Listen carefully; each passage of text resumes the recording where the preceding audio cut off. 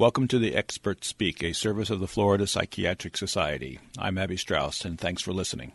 Dr. Donna Barnes is the director of the Suicide Prevention Program through the Department of Psychiatry at Howard University in Washington, D.C. She is also the executive director of the National Organization of People of Color Against Suicide. That website is www.nopcas.org. That's www.nopcas.org. Dr. Barnes, thank you so much for sharing time with us.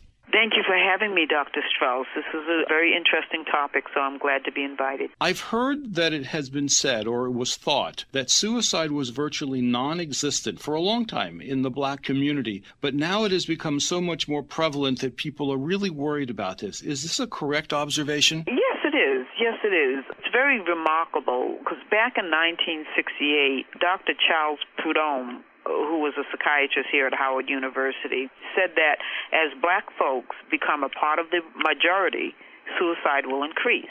And as you know, in the 70s and 80s and 90s, as things were getting better for Blacks, the rates of suicide actually did increase. How much so? I mean, really a lot, or just a slow little creeping up? No, it increased in some age groups from 10 to 19. It increased 233% in the 80s. And between the ages of 15 and 24, it increased 110%. That's enormous. It's enormous for the young. And it's very interesting that Black suicides are higher among the young. So a teenage Black young man, young woman is more likely to have a higher suicide risk than someone, an older white male? Yes, yes. How do you explain it? Not an older white male, older Black male. Older Black male. My apologies. How do we explain this? Is it because they're coming into the new society? They feel the pressures of society? I'd like your thoughts on that. Well, as we were growing up back in the 50s and the 60s, the older Black Americans, we more or less had to face much discrimination, much racism, more so than we do now, to the point where when we had problems to deal with and stresses to deal with, it was easy for us to externalize it. Well, this happened to us because of this, or we're in this predicament because of that. And many times we really did externalize our frustrations and stresses. And then as things started becoming better for Blacks in the 70s and the 80s and the 90s, we brought up our children to not have to want for as much. And so here they were having stresses and problems, and they had to internalize them because they couldn't blame it on the system as much as we did back in the 60s. That's a very interesting thought. And so when you internalize your frustration and your stresses, of course, you take it out on yourself. Now, it's interesting because I looked at a number of psychiatric textbooks, some older ones, not all of them. I couldn't look at all of them. But this is an element of the development of a pattern of suicide that I did not see really mentioned, other than maybe in one quick sentence, in any of the textbooks. And there was no talk about the cultural issues to the level that you're talking about. Right, and that's very unfortunate. I work in the Department of Psychiatry and teach third-year medical students suicide risk management because I was determined for the College of Medicine to have something more than a chapter in their textbook. I initially also must tell you that I didn't think that there would be such a change in the suicide rates amongst the whites and the Blacks over the last couple of years, because I often thought personally that most suicides were related to the typical depressions and bipolar variances and so on. But you're talking about it far more external, much more le milieu. Mm-hmm. And is the Black community adjusting to this now? We are trying to become more educated, which is why NOPCAS was founded. Because you're right. In many ways, Dr. Strauss, you are right. Suicide really knows no color. Stress is stress. Depression is depression. Mental illness is mental illness. I mean, when you talk about the causes of suicide are the same in Black Americans as they are in white Americans. But the reaction to suicide or the reaction to stress, lack of a quality of life might have changed, where once we did not react in the 50s and the 60s to these sort of stresses the way we do now, to the point where suicide becomes an option. Is there a change in the Black community's attitude, or can we use the word taboo, against mental illness? Has the Black community begun to reach out to mental illness, or are they still holding it in? And somewhat they're still holding it in, but not as much as they used to. They're becoming more health literate and mental health literate, hopefully. I mean, that is my dream, to make everyone very aware of what's going on because, as you know, the leading cause of suicide is untreated depression, and that's across cultures and across ages. So the more we can educate African Americans on suicide and the causes of suicide, the mental illnesses that lead to suicide, the better we are. But to answer your question, we still have a resistance to seeking help because we feel that we can take care of it ourselves. We feel that we have been through so much going through in the 40s and the 50s and the 60s and overcoming slavery and all that. We should be able to overcome any sort of stress or mental disorder. Of course, not understanding the true nature of the mental disorder and how it can become chronic. Because as we were growing up, that wasn't even a part of our vocabulary. You know, if you ask somebody if they have mental illness in their family, they'll probably say no. But however, they'll explain that their mother maybe had bad nerves or dad had the blues a lot. But we didn't have words like depression and manic depressive disorder or bipolar. Interesting. I read in one of the posts the following quote. It said, "Mr. Suicide has set up shop in the black community." That's very frightening. Oh, really? I didn't see that quote. I'll try to find the origin from it, but I thought it was fascinating. So what sorts of signs, if there are different signs that we should look in someone who's a black young man, say, who might be thinking of suicide? Is there a different set of behavioral patterns that we look for? Anguish. Anguish, which is really not in the DSM-4. But anger, black males getting angry, that's very much a sign of depression, that free-floating hostility. Of course, the other signs would be just like any other normal sign of depression, the changing in behavior, the not eating, the not sleeping, all that stuff. But anger probably is one of the number one causes. It's not just so typical of a black male to be angry as we think it is. Many times it is the mental disorder and the aberrant behavior. Will they resist or will they accept the offer of some mental health intervention? It depends on how you approach it. It depends on how much they understand it. They can accept it, but for those people who are not willing to work with you, then no, they will not. And, you know, I always tell my students, you can see how at risk a patient is by the amount of effort they put in working with you on getting them treatment. If they're resisting treatment, if they're resisting giving up their means to take their own life, if sitting there being totally resistant, then they're really at risk. They're at risk more than anybody else. You bring up such an interesting point because I think modern mental health too quickly looks at the biochemical aspects of depression and mental illnesses, but you're talking about a sociologic shift that is adding to a lot of this. Exactly.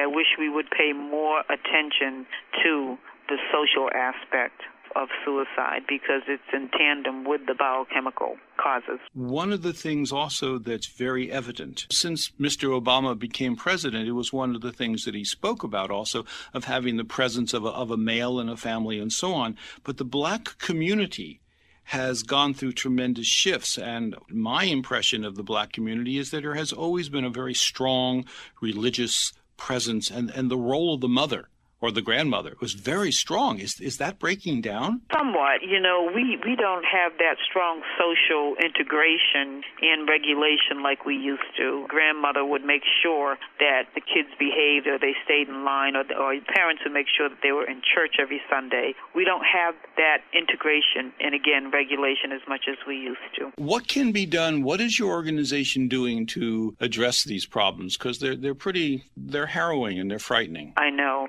We go into communities of color to educate them on depression, mental illness awareness, all of the signs that could lead to suicide, understanding what is going on within their family, restricting means. I mean, the other reason why the rate went up so high among African-American young males is because of the easy access to guns, to weigh whether or not a gun in your house is for safety or will somebody in your family use it to kill themselves. So we do a lot of education and training on how to recognize the signs when someone's in suicidal crisis because people don't always recognize the signs. I can remember one woman was telling the story how her son came home and said, "Mom, I'm hearing voices," and her answer to him was, "Stop listening to them." And she just didn't pay any attention to that being a sign of any sort of psychosis. And a year later, he took his own life. Not good. No, it's not. So it's very important for families to be trained on how to recognize the signs when someone's in suicidal crisis, how to talk to them, how to persuade them to stay alive, how to persuade them to get help, and knowing where to send this person to get help. So we give them a lot of information on resources. And also if they have the insurance and other coverages to get help. Right. That's a terrible problem. I know a lot of people here in Florida live very much away from any major medical facilities or certainly psychiatric facilities, and it's a tragedy in many ways. It is. You talked about going into the communities, though, and that rings the bell in my mind of what we used to call culturally competent programs. Is that what you're talking about? Somebody who is really sensitive to the culture? Yes. I am, because I've been going to suicide prevention and intervention conferences for the past 15, 16 years, and I noticed in the beginning stages when I was going to them, there were hardly ever people of color. If there were, you could count them on one hand, and I'm talking 300 or 400 people attending the conference, and you might have 3 or 4 people of color there. So I realized that black folks weren't being reached. And it wasn't any fault of the traditional initiatives that were being set forth in various cities. It was just that they didn't feel that they had anything to offer to their community. They didn't feel that they would be speaking to them. So it was necessary for us to have our own conferences across country and going directly into the community, and then they were showing up in droves. It was like, oh, okay, we found, yes, this is important. I had an uncle who took his own life. I had a brother who took his own life. I want to know more. What sort of questions do they ask? Again, the questions about depression and bipolar disorder and those types of things? Or they listen to our presentations, of course, and then they do ask a lot of questions in reference to what causes the mental illness and medication addictive, and how can we find someone we can trust. Standard questions, standard good questions. Right. What about the religious community? What about the clergymen? Where are they in your They're work? slowly but surely coming around. We had there was a suicide at a church in Memphis, Tennessee, a black church, and that particular church reached out to NOPCIS to help them educate the Memphis community. So we worked with them for months and months, and they had a conference of the Black Church and Suicide, and this was in 2003. And they've been doing this now every 2 years, holding conferences there in Memphis to reach out to the black churches in Tennessee and, of course, all over the country. But the majority of the attendees do come from Tennessee. But it was difficult at first trying to educate them, because their position was if you pray enough and you come to church every Sunday, you should be fine, and that if someone was suffering from a mental disorder, and these are pastors speaking to us from the audience, if someone is suffering from the mental disorder only means that they have the devil in them, and it's our job to help them get the devil out of them. Even in this day and time. This was back in 2003, so hopefully things have changed. I think they're becoming more educated, because we work very diligently with the black churches, because that's where we go for help. We don't go to your traditional mental health providers. We go to pastors because it's more socially accepted. They don't ask you if you have insurance. We don't have to worry about any of that. So we find it much easier going to pastors. So it's very important to educate pastors on how to treat and manage someone in a suicidal crisis, and when to let go and refer them out into the community to mental health providers, because the pastors can't cover it all. And sometimes they try to do that. They try to just keep it in-house. But there are times when they have to let a church member who's coming to them for counsel, they have to release them out into the mental health providers in the community. So we're trying to bridge the mental health providers in the community with the churches. And they have to see that it's not a failure on their part. Right, exactly. I would also imagine they, too, have to be very cognizant of the notion that, as you said at the beginning, that as our society evolves and our society blends and we don't become uniquely black, uniquely Hispanic or Chinese or white. That's right. That the isolation issues of the larger community are going to be present in the minority groups, and they're going to have to contend with that. Mm-hmm. That's a sociologic shift. I recall when I was working in New York City that the Chinese community in New York, a very large community, very self-sufficient and almost isolated in many ways. But as it began to grow and as it began to change and the Chinese kids were going to other schools, more and more Chinese kids ended up in our emergency rooms. That's right. That's the thing. The schools, they spend how many hours in school with the majority population? The same thing with the black. We were taking our children out of your traditional black neighborhoods and moving and migrating into mixed neighborhoods, sending our kids to all-white schools, in which many cases they were the only black in their room, or they were the only black on the volleyball team, and they had no references. And since suicide is often a sense, or comes from a sense of isolation and despair, it can easily happen, and when you feel like you're the only one in the room. Interesting. Now, is there any data to say or to suggest that the black girls, teenage girls, young adults, are suiciding or attempting suicide at a rate that's different than the black men? Is that type of data not yet available? It is available for Hispanics. You'll find high attempts in young Latino teenagers, girls, but not so much in the black girls, young girls. Their attempt rates are about as high as their white counterpart. Any idea why? Do we have any ideas to why these young girls aren't doing it as much as their Latino counterparts, or is that data that still remains to be studied? Black girls, well, they're doing it. They're attempting at rates just like white Americans.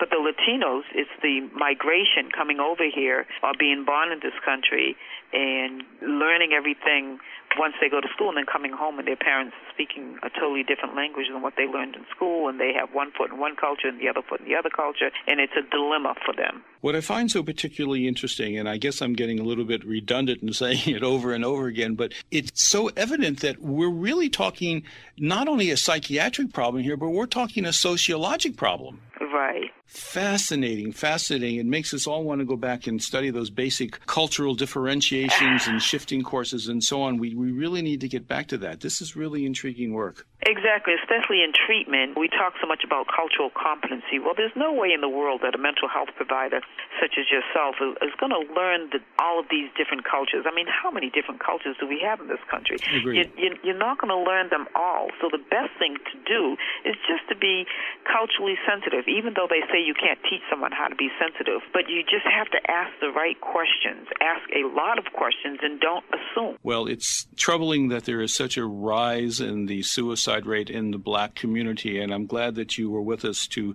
discuss this. Dr. Donna Barnes is the director of the Suicide Prevention Program through the Department of Psychiatry at Howard University in Washington, D.C. She is also the executive director of the National Organization of People of Color Against Suicide, and that website is www.nopcas.org. nopcas.org. It's worth visiting. Dr. Barnes, thank you so much for being with us. And thank you for having me.